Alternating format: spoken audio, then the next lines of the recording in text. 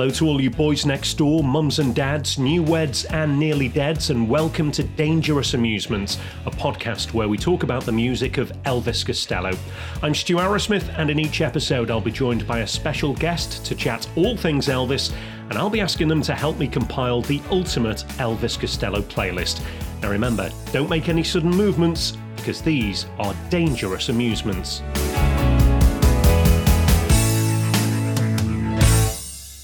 I'm pleased to say that joining me on this episode is an artist and painter. Welcome to Dangerous Amusements, W.S. Cranmore. Hi, Scott. Hello, how are you, Stu? I'm really good, yeah. Thanks for coming on. It's nice to see you. It's nice to see you as well. Thank you very much for having me. I'm really looking forward to this. Cool, it's great to have you. And you are our first transatlantic guest as well, because you are in, where are you? You're the great state of Oregon, I think, aren't you?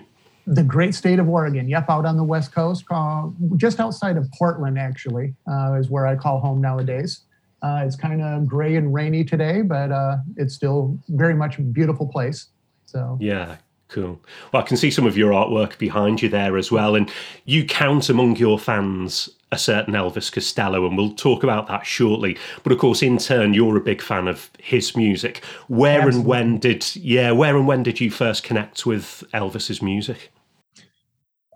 Let me see here. I actually thought about this because I knew you were going to be asking that question. I think the first time, I actually had to Google this to make sure that I had the name right, but the first time I was probably in, I'm going to say 81 or 82 maybe, there was a movie that came out called Americathon. And I don't know if you're familiar with that. No. Elvis Costello had two songs in that movie, Chelsea and Crawling to the USA. And I remember that, even though in 81, I would have been like, I'm going to say like 14 years old.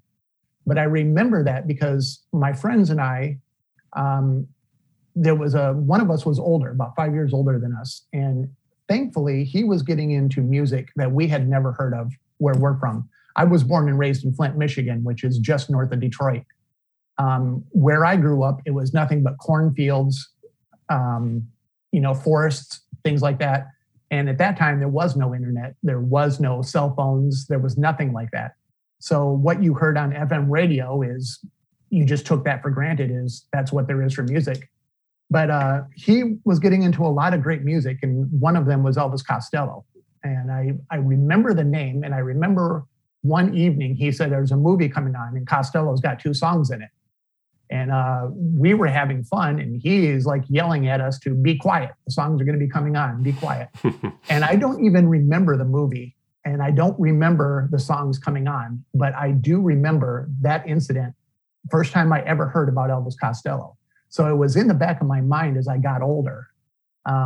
Like I said, hearing this new music for the first time, it just opened up a whole new world to me. Not to sound like Disney or anything, but it just, all of this music that I thought never existed was now there. And Costello struck a note with me because when I saw pictures of him, images of him, he didn't look like rock stars. He didn't, the half-button shirt, the gold chains, and everything like that. He looked like very much an average Joe. And he had these big spectacles on, and I could relate to that. And so I immediately was attracted to him. And at that point, I'm going to say that's probably like in the early 80s, and 83. I think the very first song that I ever heard from him was Wednesday Week, I want to say, because we came home, and the friend I was talking about, he was playing some Elvis Costello. When we walked into the house, that's the song that was on. And I just immediately zoned in on the words, the lyrics, his image. It just meant something to me. It showed me that you don't need to be a rock star to do what you want to do. That the way I look is okay, because this is a person who looks exactly like that. So I think that's probably the first time. And it was from there, I just started moving forward with the music, trying to find out as much as I could. And like I said, being in an era where you didn't have the internet to look up things, I was actually quite isolated. So I tried to get magazines, music magazines that would have anything in it, not only for Costello, but for other bands that I was hearing at the time as well. But I tried to get what I could where I could, and it was just opening up a lot for me. And I think it was all because of that first incident with Americathon and my friend, showing us the music that's out there. So, yeah. There's more than the Eagles. Yeah, absolutely. Well, it's interesting because all of my previous guests have been British or Irish, so they've become familiar with him through a lot of the same channels, the same TV programs, the same radio shows, the music papers. As you say, you've then got to navigate the American coverage of him. Where did he sit culturally on the landscape over there at that time? At that time, nobody had ever heard of him. Right. And there was a lot of the European bands, British bands in particular. At that time, there was no radio stations that were playing this kind of music. We had one radio station where I grew up, and they played nothing but like the Eagles, Billy Joel, Journey, nothing against those bands, but that's all you heard. So when my friend was coming home and he had Elvis Costello and the Damned, Bauhaus, a bunch of other bands, it was just unlike anything that we had ever heard. And the album covers were just, you can stare at the album covers forever. I remember one in particular. I know we're talking about Elvis right now, but I remember the first Generation X album where they're all standing there with their hair spiked, looking like a gang. And I just remember staring at that cover forever because the last song that I heard was, a Billy Joel song, and it was nothing like this. So yeah. I was intrigued, but yeah, nobody was playing that kind of music. So we really had to seek it out. Luckily, as the years went by, we started getting a record store in the area called Wyatt Earp Records and Tapes. And he started carrying a lot of that music. And it was kind of like our fix, I would say, to getting into that type of music. So yeah. And I guess one of his big network TV appearances around that time in the early 80s would have been when he went on the Tomorrow Show with Tom Snyder, which I've watched back loads of times on YouTube. And you can see that Snyder's slightly apprehensive going into the interview because I think he'd had an experience with John Lydon not so long before. And obviously Elvis, having been on Saturday Night Live and one or two other things, would have built up a certain reputation. But you watch that back and he's all charm, all sort of English gentleman while he's on there with a really nice sense of humour. And that would have been interesting if that was some people's first introduction to Elvis. It probably was. I have to say, I saw that segment a couple of years ago. The great thing about the internet is what you might have missed because you were too young, or, you can now Google it or look it up and watch it now. But I think probably a lot of people who would have watched that segment probably would have not known what to make of that. Because like I said, we listen to a lot of American bands over here it's about the only way to put it is we like our American bands at that time, I'm going to say, especially where I grew up, it was very rural. And if somebody who came on looking like Elvis and speaking like Elvis was speaking, I think some people probably would have embraced it. Some people probably would have not embraced it so much. And then others probably would have been indifferent. But I think it probably took a few more years after that for it to seep into all areas of the States here. So, of course, in the big cities, he was already making a name for himself, but we weren't quite big city where I was at the time. So. Yeah. Well, just on that point, from where you are geography-wise, have you got to see Elvis much when he's toured America? Does he do the areas around you? So now that I'm living in Portland, I've seen him twice out here. I saw him, I want to say 4 times in Michigan, in Detroit, in Ann Arbor. First show I ever saw was on the Mighty Like a Rose tour. And we saw him at the Fox Theater in Detroit. I will never forget that show because still at that time, you didn't get to see a lot of pictures. MTV was starting to become big at the time, but some areas still didn't even have MTV yet. But I remember him coming out on stage and he's wearing a big hat, big black shades. He's got a big beard. And I just remember clapping. And when he walked out, I stopped clapping and I'm like, wait a minute, is that Elvis? I mean, to us, it was like a big shock because that was not the previous pictures we had seen, But I mean, it was a great show though. But I do remember him standing at the microphone most of the time, didn't move around a whole lot in that show.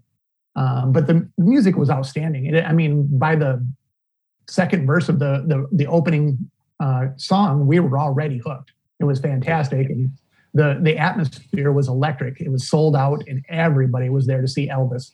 It was a great experience. And I'm glad that was my first show. So, yeah, but cool. Then we saw him here in Portland as well. I don't remember if he was promoting a particular album, but I did see the Steve Naive and him, just a piano singer. That was a great show. Very much not what I was expecting from an Elvis Costello show. Now I'm used to it, to not knowing what to expect when you go see him. But we did catch him on the Delivery Man tour as well, and that was nice. I think that might have been my favorite show. Okay. I know some people will probably debate that, but it just had a presence, and it was in a smaller venue, and there was not one person there that was just there to hang out with their friends. Everybody was there to see Elvis, and when he would start a song, everybody was dead silent while he performed. It was just unbelievable. And I was probably, I'm going to say, less than 10 feet away from him watching the entire show.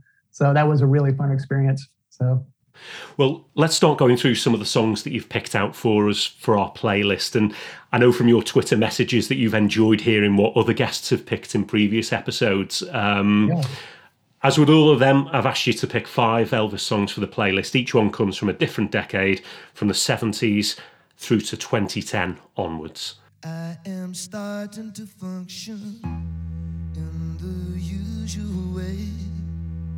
Everything is so provocative, very, very temporary. I shall walk out of this place. I shall walk out on you. You go silly if she's willing, trying so hard to be like the big boys. From the 1970s, you chose Big Boys from Armed Forces, released in January 1979. Yes, exactly. And there's, I had a difficult time choosing. I obviously, like all of your guests that have been on here, I had all kinds of songs, and trying to narrow it down one for each era is just, it's such a challenge. It really is. But I had to pick Big Boys, not only because I love the song, but there's a reason for it. As I mentioned, growing up in a rural area, when you start getting older and you realize, listening to these new bands and this new music, you realize that there's more to the world than where you're at. And so as a result, I started getting restless, and I wanted to see more than just the cornfields and the forests and things like that. So I started thinking, and I came to the realization, I can go wherever I want to go. I'm older now. I can take off. There's nothing holding me back, except for money. That was holding me back. But Big Boys, it starts off, I'm starting to function in the usual way. Everything is so provocative, very, very temporary. I shall walk out of this place. And to me, because it was just him singing, over the accompaniment right there, it almost sounded like he was talking to me that, here's the time. It's time to get going. And even though, the song is obviously about a relationship, to me, it just said, let's go see what else is out there.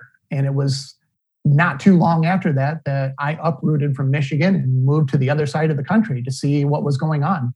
I've moved several times since. And I think that was one of the things that was, I wouldn't say it's the catalyst, but it's definitely one of the things that, said, you don't have to wait here. You don't have to live here if you don't want to. You can go see what else is out there. And so every time I hear that, I think of that move.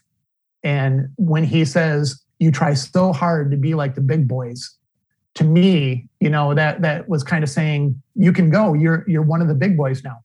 Get out there and see what's going on. And, there are a lot of people will listen to the words of the song and they're like, well, I don't know how he got that out of what Elvis is actually saying. But, like I said, when you didn't know what the songs were about, you could only guess. You couldn't I couldn't go look up the lyrics, They kind of become a little more personal to you. You can relate to specific lines or specific phrases a little bit more. And that's exactly what I did for a song like that. And nowadays, I mean, even now I'm settled. I'm here in Oregon and I have a family. I've got daughters. I've got a great career in art. I'm glad that I took those steps and I saw what I saw. I would love to have seen more of the world than I did, but I'm happy with what happened. So, and that song is, I think, the start of it. Yeah, it's amazing, isn't it? How just hearing the right song or the right lyric in a song at a particular moment can have such a profound impact on your life, and as you say, literally take you in another direction. Absolutely. My family weren't too happy about the fact that I came to them out of the blue and said, I'm moving to Phoenix, Arizona. I was 17 at the time. And so all of them had a look of shock on their face. My dad, I love my dad and everything, but, sometimes he couldn't understand some of the decisions I was making and some of the directions that I was going in. And when I came home, having heard this new music and now I've got spiky hair, I'm wearing a leather jacket and everything. And then I say, I'm moving to Phoenix. I can understand, being a father now myself, I can understand what he must have been thinking. Yeah. But it all turned out for the best, and I'm glad that it did. Yeah. And as you say, Elvis writes it from a position of talking about relationships. He said of his state of mind, whispered persuasions, ultimatums, and the closing time seductions passed for an emotional life. I was looking to discourage admiration and flirting with a sort of controlled fall from grace. And that line that you mentioned about everything is so provocative, that could almost be his mission statement at that point in his career, couldn't it? We talked about Saturday Night Live a few moments ago. It's like he's here to disrupt things, isn't he, at that point? Yep. I think actually you put that very well. I think that's exactly his mission statement at that point.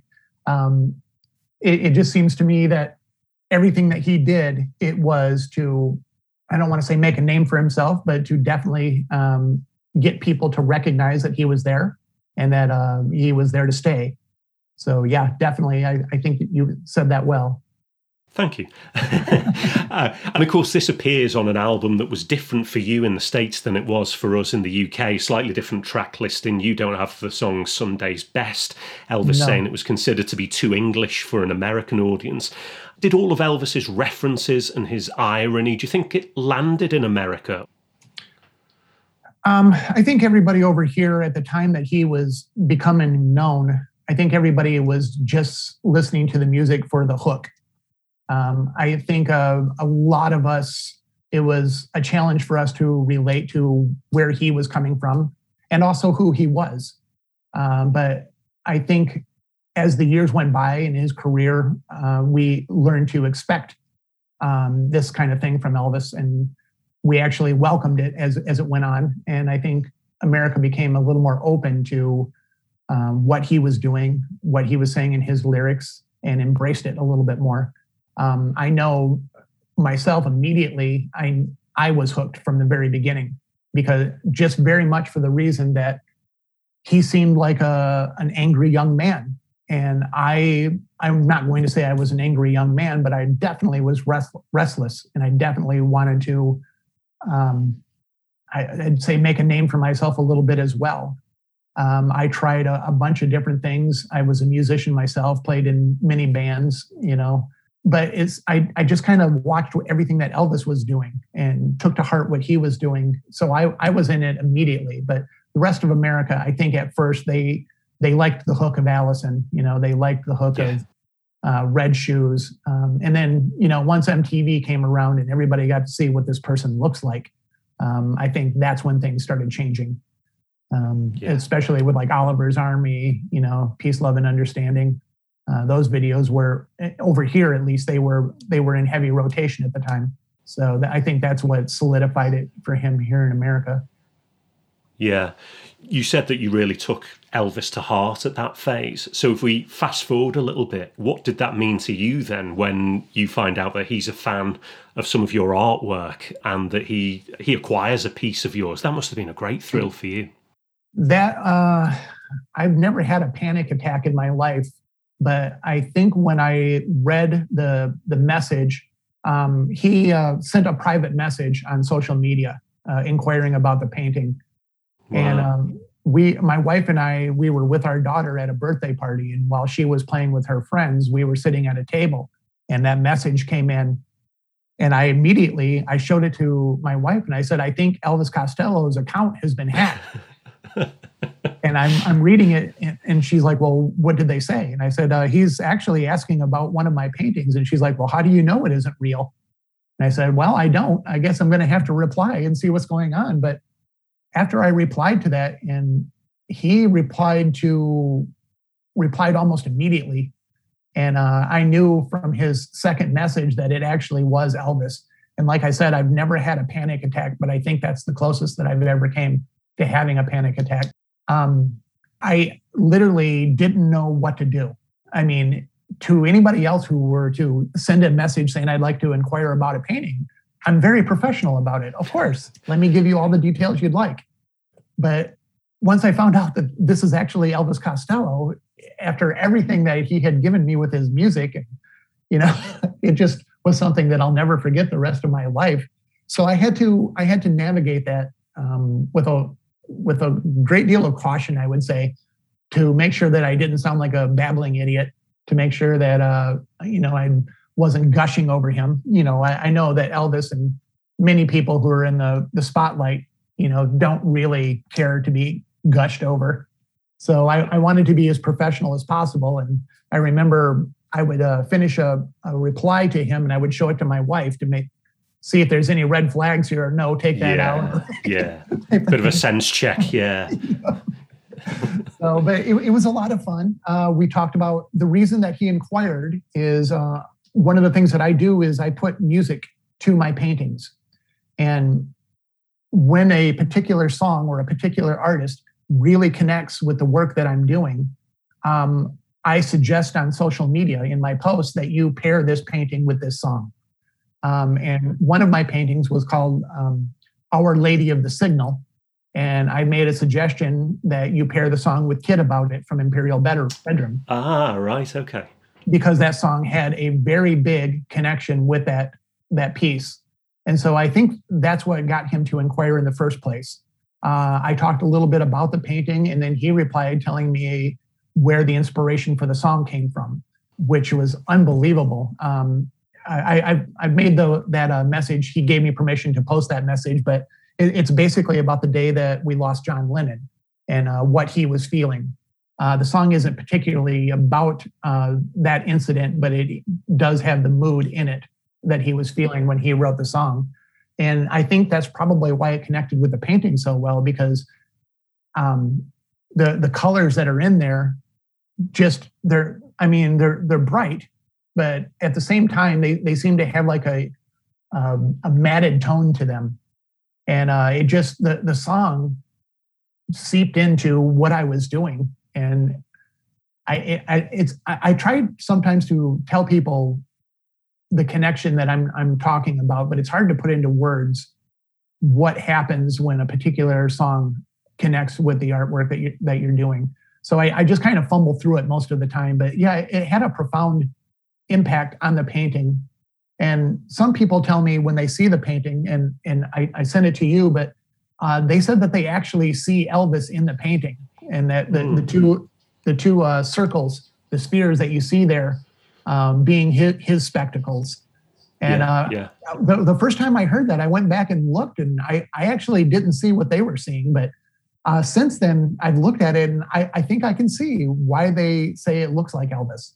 But I don't know. Maybe he's got it up on his wall and thinks the same. I'd love to know if he thinks it looks like him. This is Dangerous Amusements, a podcast with a suitcase of phony wisdom to dispense. So do you listen to music while you're painting? And when you do, does the type of music you're listening to influence what you're painting? Good question. When I start out on a painting, I listen to nothing. I actually sometimes will put in earplugs so I hear nothing. No distractions around me at all. And that's when I start the painting. And when I feel that I've got a good base, things are going well, I'll put on a playlist that has many artists, various artists playlist. At that point, if one of the artists is really clicking with what I'm doing, I'll go from that playlist to their catalog and listen to their music. And it's at that point, if it happens the way I think it's going to happen, there'll be a particular song, sometimes two songs, that it'll make the hair on the back of my neck stand up, because you just know that this song goes with this work. Yeah. So it's kind of a process from narrowing it down from silence to the artist that is clicking with the work. But it's a good process so far. And there's been a lot of songs, and sometimes, I mean, the connection is so strong that you can't help but get a little emotional with what's going on. But I don't know. I don't know. I can't think of any other way to paint, actually. It's what works for me. And I feel at the end of the day, even though I have listened to the music, I feel like a part of me is also there along with the music in the work. I feel like the thoughts and images that I have in my head have come out. And I think that's what makes the connection so strong.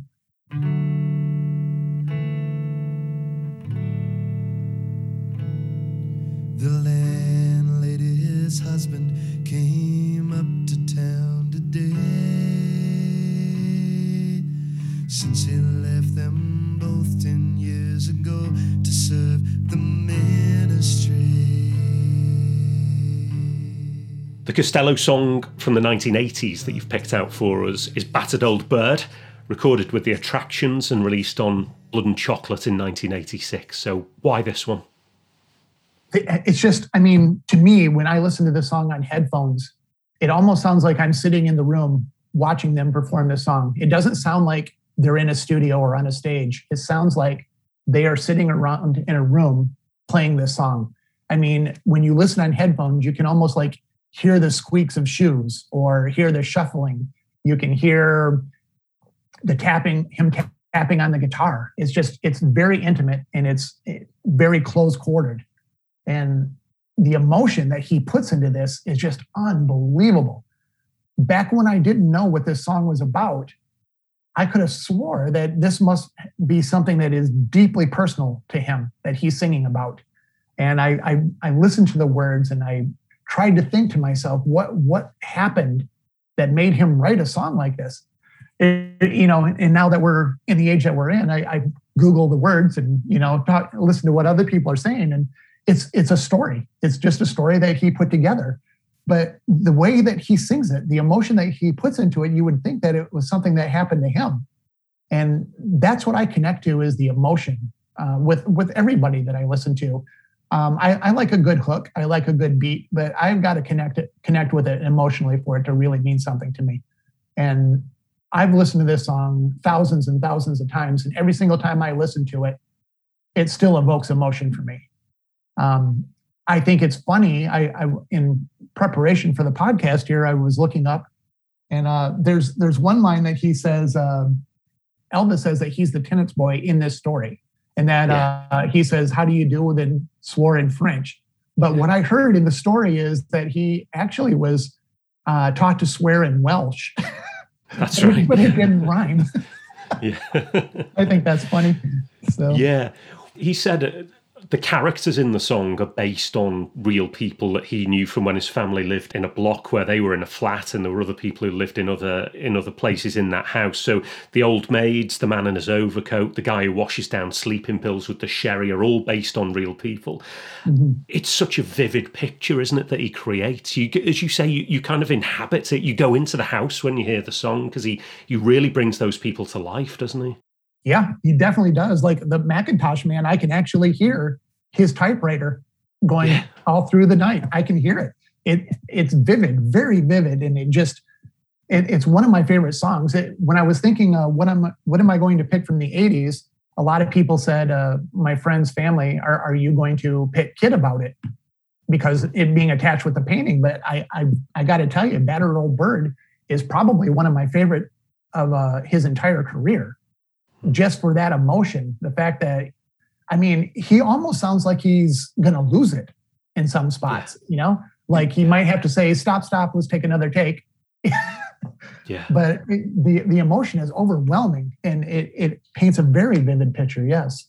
Yeah. Well, it's interesting musically because I think it's taken from different performances, isn't it? Nick Lowe has he's edited a couple of performances together, I suppose, a bit like they put on the beginning and the end of Man Out of Time on Imperial Bedroom. But I think this one sounds a little bit more of the Strawberry Fields Forever thing, where you take two things in different tempos and, with a bit of manipulation in the studio, you manage to bring them together as a bit of a cut and shut. But it sounds like a cohesive whole, doesn't it? And as you say, it's got that atmosphere that you get all the way through Blood and Chocolate, where you feel like you're on the studio floor with the band. Yep, it does. I just think that it's a standout on Blood and Chocolate for me. It really is. I love the album. It's one of my favorites, but I think most of the time when I go to this album, I don't listen to the tracks in order. And the first song that I go to is Battered Old Bird. I don't think that it could have been done better. I don't know how many, when they were piecing it together, how many takes were done, but it just seems to me, it just sounds like they did it in one take, right there in the studio. And it has such a connection with me. I couldn't think of another song from the 80s that I would have chosen over this one. Yeah. Yeah. It's funny, you were talking about the lyrics of it and not knowing what it was about. I remember when I first got the record and I was listening to it, I couldn't work out what he was singing in the chorus. So, he's a battered old bird, something, something, something. And when you don't know the words and you kind of make your own up as you're singing along to it. And then obviously you get the lyric sheet, the bits that aren't in Esperanto on the album sleeve, and it's he's living up there. And even though I now know the words, I kind of think, I'm sure they're not the words. They don't quite fit. I've done the same thing. There's been many times I've looked up his lyrics and I'm like, really? That's what he's saying? I'm like, I don't think they've got it right on this website. Whoa, he's a battered old bird. He's living up there. Whoa, he's a battered old bird. And he's living up there. Whoa, there's a place where time stands still. You keep taking these little big pills. Well, listen, one of the other really distinctive things about Blood and Chocolate, aside from the great music, is the artwork and that really distinctive painting on the sleeve by the mysterious Eamon Singer, whoever he is. Who is that? I wonder if Elvis knows. And of course, Elvis has had some really iconic album covers over the years. And I just wondered, as a great artist and someone who has designed record covers yourself, what are some of your favourites of Elvis's over the years? Well, let me say right now, I do love Blood and Chocolate, but I just want to get it out of the way right now. And there's been a lot of debate about it, but Hey Clockface, the artwork for Hey Clockface is just fantastic. And to me, it very much gets a statement across without having to be overly detailed. It's a great album cover. I like it a lot. And even the accompanying art on singles, fantastic as well. And when that album cover came out and I was taking it in, that was the first time that I wondered if Elvis actually creates art in his free time. I can't imagine that he's got much free time to begin with, but is he also an artist? Does he get out in the garage there and make some art when he has the time? He's Blood and Chocolate is his cover as well. He's obviously got a knack for it. He likes art as well. He acquires art. So I'm just wondering if he's an artist and we don't really know that much about it. Yeah. Have you heard? No. And as you say, you wonder where someone like Elvis gets the time, because he seems to have listened to every record that's ever been made. So you think, well, how can you ever fit everything else in with all the, the dedication he gives to his music? So yeah, who knows? But as you say, he's got a couple of really eye-catching pieces to his name that he's used on album artwork as well. Yeah. Of course, in the early days with Stiff, they had Barney Bubbles on the scene as well, who did so much as a great graphic designer and artist. How big a role do you think he had in setting Elvis's image in those early days? Oh, when people think of Elvis Costello, it's the early days that you think of first. Most people, you think of those iconic images that are on My Aim Is True, the image that's on this year's model. Yeah. It very much set the tone. I think that if he had not been doing the covers, it might have been a different story. I mean, his music stands on its own, no doubt about that. But I think that the covers definitely aided in getting him where he wanted to go. So yeah, I think it had a profound impact on his career. And I think it would have been, like I said, a different story if he had gone with another artist. What I want to know though is did he approve Barney Bubbles, or did Jake tell him we're going to use Barney Bubbles for these covers? I always wondered about that. And I also wondered the cover for Armed Forces, the kind of like neon pop art cover. To me, that looks like I don't know. It almost looks like something that Elvis wouldn't have wanted to use, and I'm wondering if that's why there was a second album cover. I mean, it's a great cover and it's iconic. Everybody knows it immediately when you look at it, but it's sort of unlike any of his other covers. And I just wondered about that, if Jake told him we're going to use this cover, or if he said, I love this cover, let's use it. Yeah, yeah. I think one of the great marks of a truly iconic album cover is if you get parodies and pastiches done of it. So you think of all the people who've done their version of Sgt. Pepper's Lonely Hearts Club Band. Yeah. And of course, for Elvis, I think the one of his is obviously this year's model that you see, particularly now if you go on social media. There are so many variations of people doing their pictures with the cameras as well. So that's so distinctive. What do you think, having done some sleeves yourself, what makes a good single or album sleeve? Oh man, I think it's got to be something that catches the viewer's attention immediately. It seems to me that every single cover that I dig is just that. It captures your attention.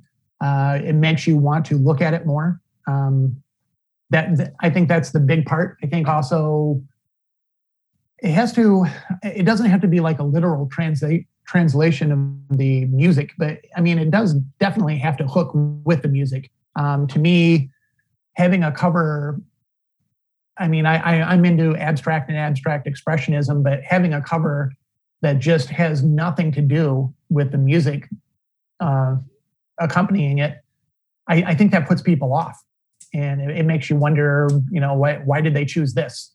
So it definitely has to have that connection to the music. It's got to stand out immediately to capture people's attention. This year's model is just beyond iconic. Like you said, it being used as many times by other artists. It is one of my favorite album covers. And just for that reason, I mean, it's just a simple photograph of him standing there with the camera, but it just captures your attention immediately. I love that cover. I really do. And I'm wondering, who had the idea to do that? Was it Elvis that had? I mean, he's obviously got an artistic touch to what he's doing. So I'm wondering if it was his idea or if it was Barney's idea to put him behind the camera like that. Yeah.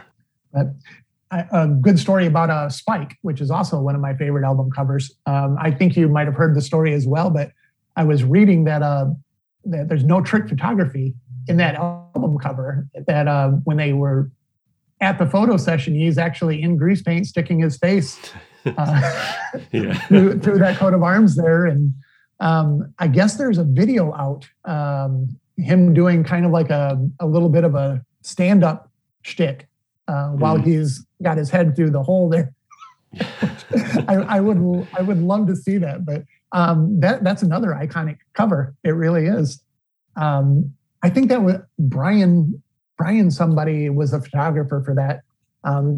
That was just great. It really was. It immediately, as soon as you pick that album up out of the rack and you look at it, you're like, what's this? And you just start looking at everything that's going on in that album cover. I mean, you notice his whiskers that are just like soaked in grease paint.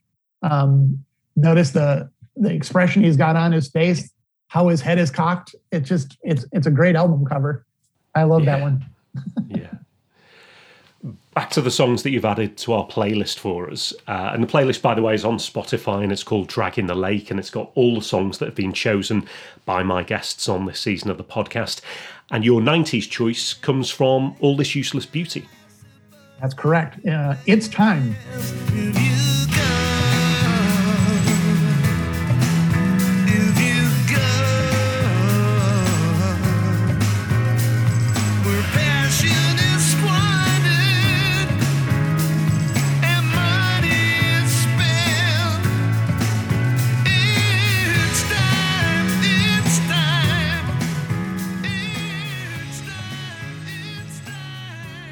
Once again, I feel that this song is a standout on the album. Great album, but immediately your attention just peaks when you hear that song. The beginning of it with the drum loops. I always wondered if I know those are drum loops, but I always wondered if it was that Pete that did the drum loops and then they just processed them, or if they just used stock drum loops from somewhere. But yeah. I mean, immediately when you hear that, you are listening to what's going on, and then when the band comes in, it's a payoff. It's just a really good song. I think that it might have been maybe like a precursor to what was coming on in his career. It seems to me like we might have heard a little bit in that song what is coming up with Wise Up Ghost. But to me, I mean, there's a couple other songs that have a similar feel to him. Earlier in his career, I think Pills and Soap kind of has that mechanical kind of feel a little bit at the beginning as well, but not like It's Time. That one is like, it came out of nowhere. It really did. And it's surprising to me. There's no video that was ever made of that. I can't think of any time that I saw him after the release of that album that he actually performed that song live. There's really no performances of that song. And I think it was like one of the first singles to come off of that album. And so it's surprising that he did such a standalone track and then never really thought about it again. So, but it's great. I mean, it's number one on my Costello playlist that I have that I listen to in the garage. Number one song. Okay. Really? Okay. Yeah. Well, interestingly, as you say, it's got a distinctive sound. Apparently started life as a ballad before they rework it in the studio into the version that we get. Released in May 96 on the album, and the final album, of course, credited to Elvis and the Attractions. And I know when Dame Angela Eagle was on, she talked about this track as well, and she talked about the political message that she detected in there. And I think that's right. And Elvis himself had described it in a strange way as the sequel to Tramp the Dirt Down. But I also wonder if there's a pointed reference to a musician who he was playing with for the final time on that record. Our brief acquaintance was such a mistake. You know, could he be referring to a reacquaintance in that line, possibly? Who will I have left to hate after you've gone? I mean, we love trying to interpret Elvis's lyrics, of course, but he did say at one point, I felt that some of the songs had been played through gritted teeth by at least one member of the band. So, yeah, you kind of wonder what he's hinting at with some of those lines, don't you? Oh, definitely, without a doubt. That and there's This Magic Moment concludes when the cigarette ends.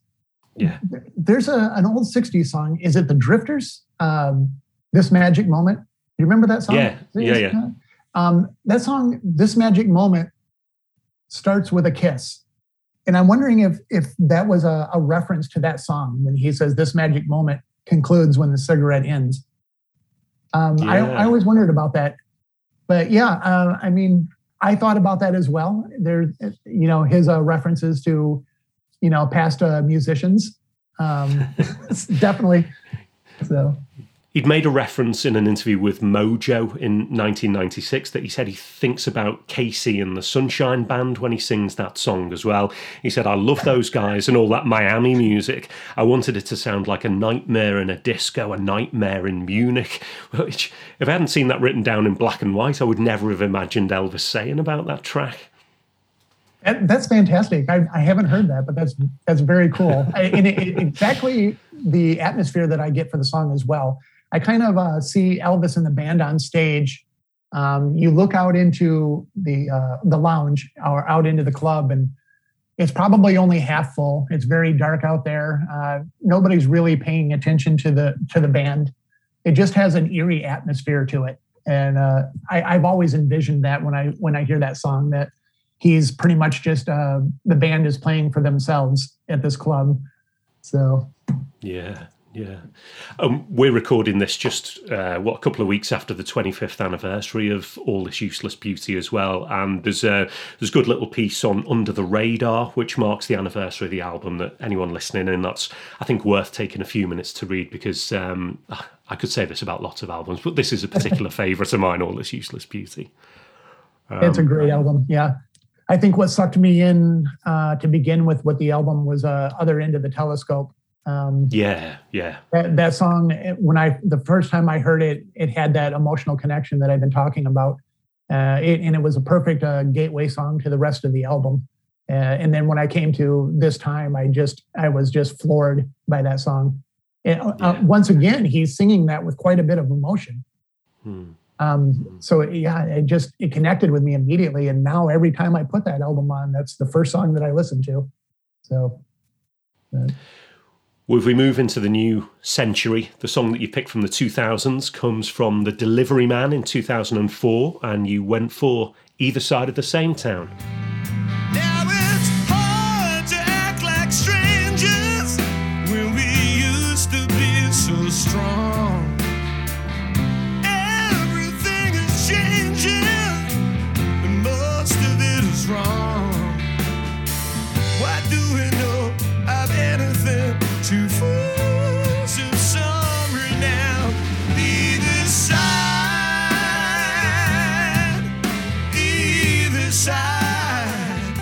of the same town. The emotion of that song is what's going to bring everybody in. It's not the hook, it's not the tempo, it's the emotion in the way that he is singing that song. And like all of my choices that I had before this one, the emotion is what brought me in as well. It put me in a situation where I remembered things that have happened in my past. It brought those memories back, makes you think about them for a while. And you can't help but for me anyway, but to put that song on repeat and listen to it because it's evoking so many memories. I think, I don't know if this is also a story that, a fictitious story that Elvis has put together, or if he is singing from the experiences of his own, but they're very relatable, very relatable. Yeah. And it's interesting that the origins of the song, given that it packs such an emotional punch, it seems to be one that was kind of written to order, because it was written for Howard Tate for his album Rediscovered in 2003. And Tate says that he was introduced on stage at the San Francisco Bay Blues Festival by Elvis. And afterwards he said, "Elvis, would you write me a song just like that? Because I knew he was a great writer." And Elvis says, "As soon as I get home, Howard, I'm going to write it for you." So you think to be able to just kind of do it and to make it such a great song, you would think that the emotion packing songs are ones that you're driven to write by your own muse. So it's fascinating that he's such a great writer that he can do it in this way as well. Yes, and what I was always fascinated by is when Elvis has another artist in mind to write a song for them, how he can connect with who they are, what they're about, and tailor that song for them. I mean, like when you listen to the songs on All This Useless Beauty, other songs that he's done for other artists, it sounds like one of their songs. It doesn't sound like Costello writing a song for that artist. It sounds like that artist's song. That's what always fascinated me about his songwriting talent, is the ability to do that, to just connect to that artist. And then, like you said, as soon as I get home, I mean, not only is he connected with this artist, but he can go home and, write a song before he kicks off his shoes. Yeah.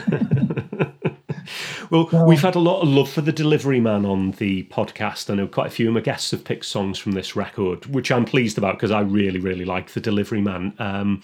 You mentioned seeing him on that tour. Is this a particular favourite of yours among his LPs? Oh, Definitely, yeah. And I remember going to see that show here in Portland. I loved all of the songs that he was doing, but I remember specifically because this was the new album, waiting for him to do that song. And it was later in the set. And I just remember thinking, he's not going to do it. He's not going to do it. But towards the end of the set, it wasn't one of the encores. Towards the end of the set, he did play that song, and it was unbelievable. I was just transfixed. And I watched him the entire time that he was singing that. And the range of emotions that were on his face, it didn't look like somebody playing a song that they played 1,000 times. He actually was in the mood of that song, and you could watch it on his face as he was singing. And that, ever since I saw that performance, the song has meant even more to me for that reason. Him getting out there and able to connect with all of his songs, even songs that he's played like since the beginning of his career, and still play them with a connection. That's just incredible. Not just going through the motions, but really connecting with the songs. So, and that's why you got to get close to the stage when you go to see Elvis, so you can see what he's doing and what he's feeling. So, the final song that you've added to the playlist, that had to come from between 2010 and the present day, and you've gone for a track from 2020's Hey Clockface. She looked at the pictures on a newspaper pane that was taped to the window to keep out the wind, to keep out the rain, to keep out the nonsense and block out the needing, to keep up her spirits with improving reading. But the ink from the columns dissolved down into the stain, and the bare wood floor that extended to the dawn. Newspaper Pain, yes. Love this song. Some of the lyrics that I connect with immediately.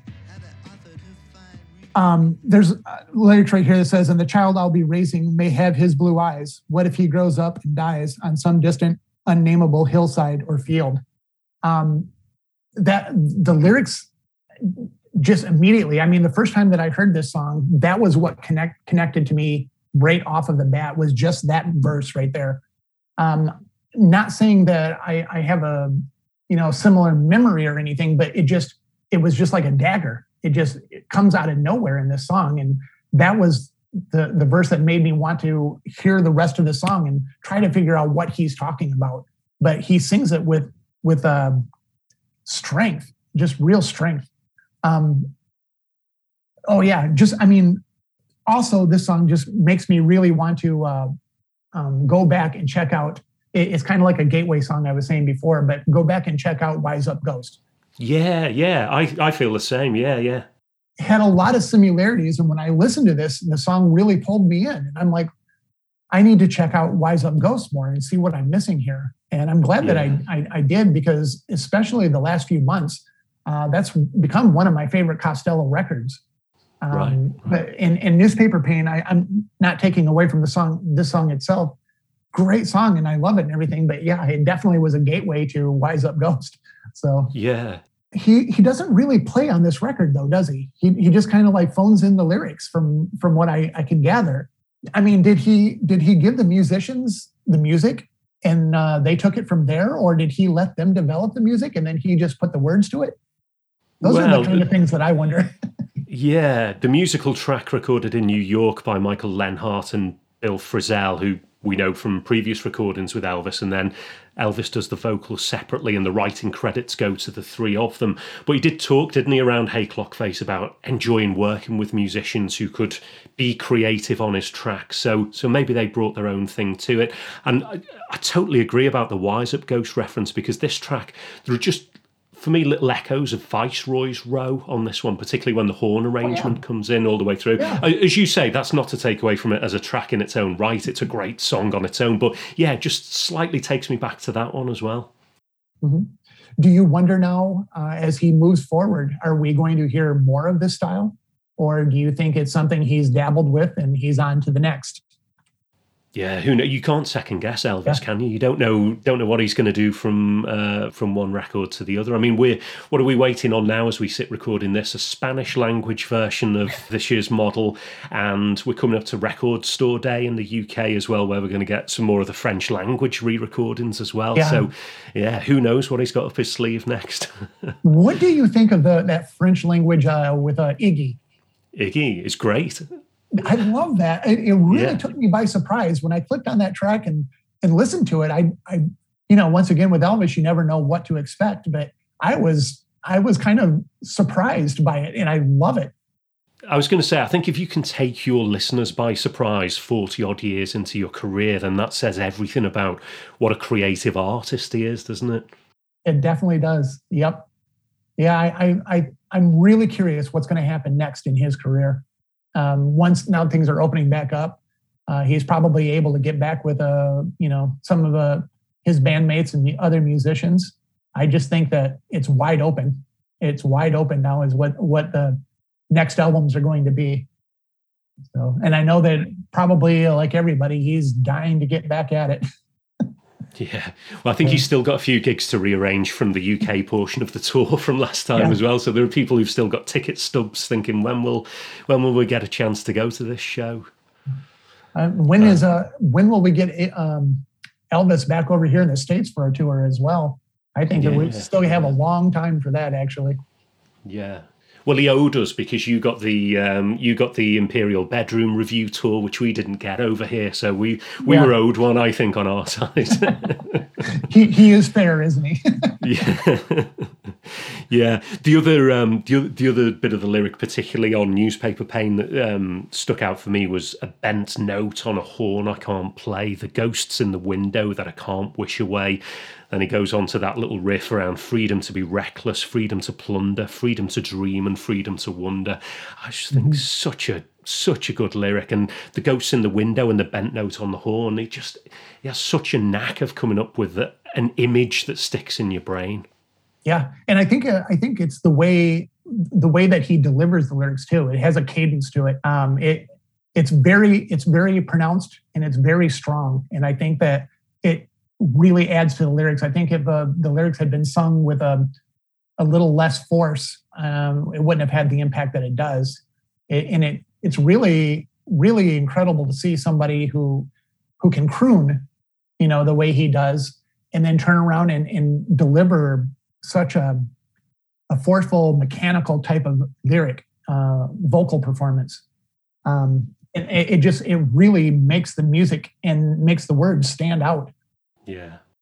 Hey, Scott, it's been great chatting to you. Thanks very much for picking those songs out for us and for giving up your time and coming on to chat with us. This was a lot of fun. I thank you very much for having me. I look forward to hearing your future episodes. All of your guests are always well-informed and a pleasure to listen to. So wishing you the best.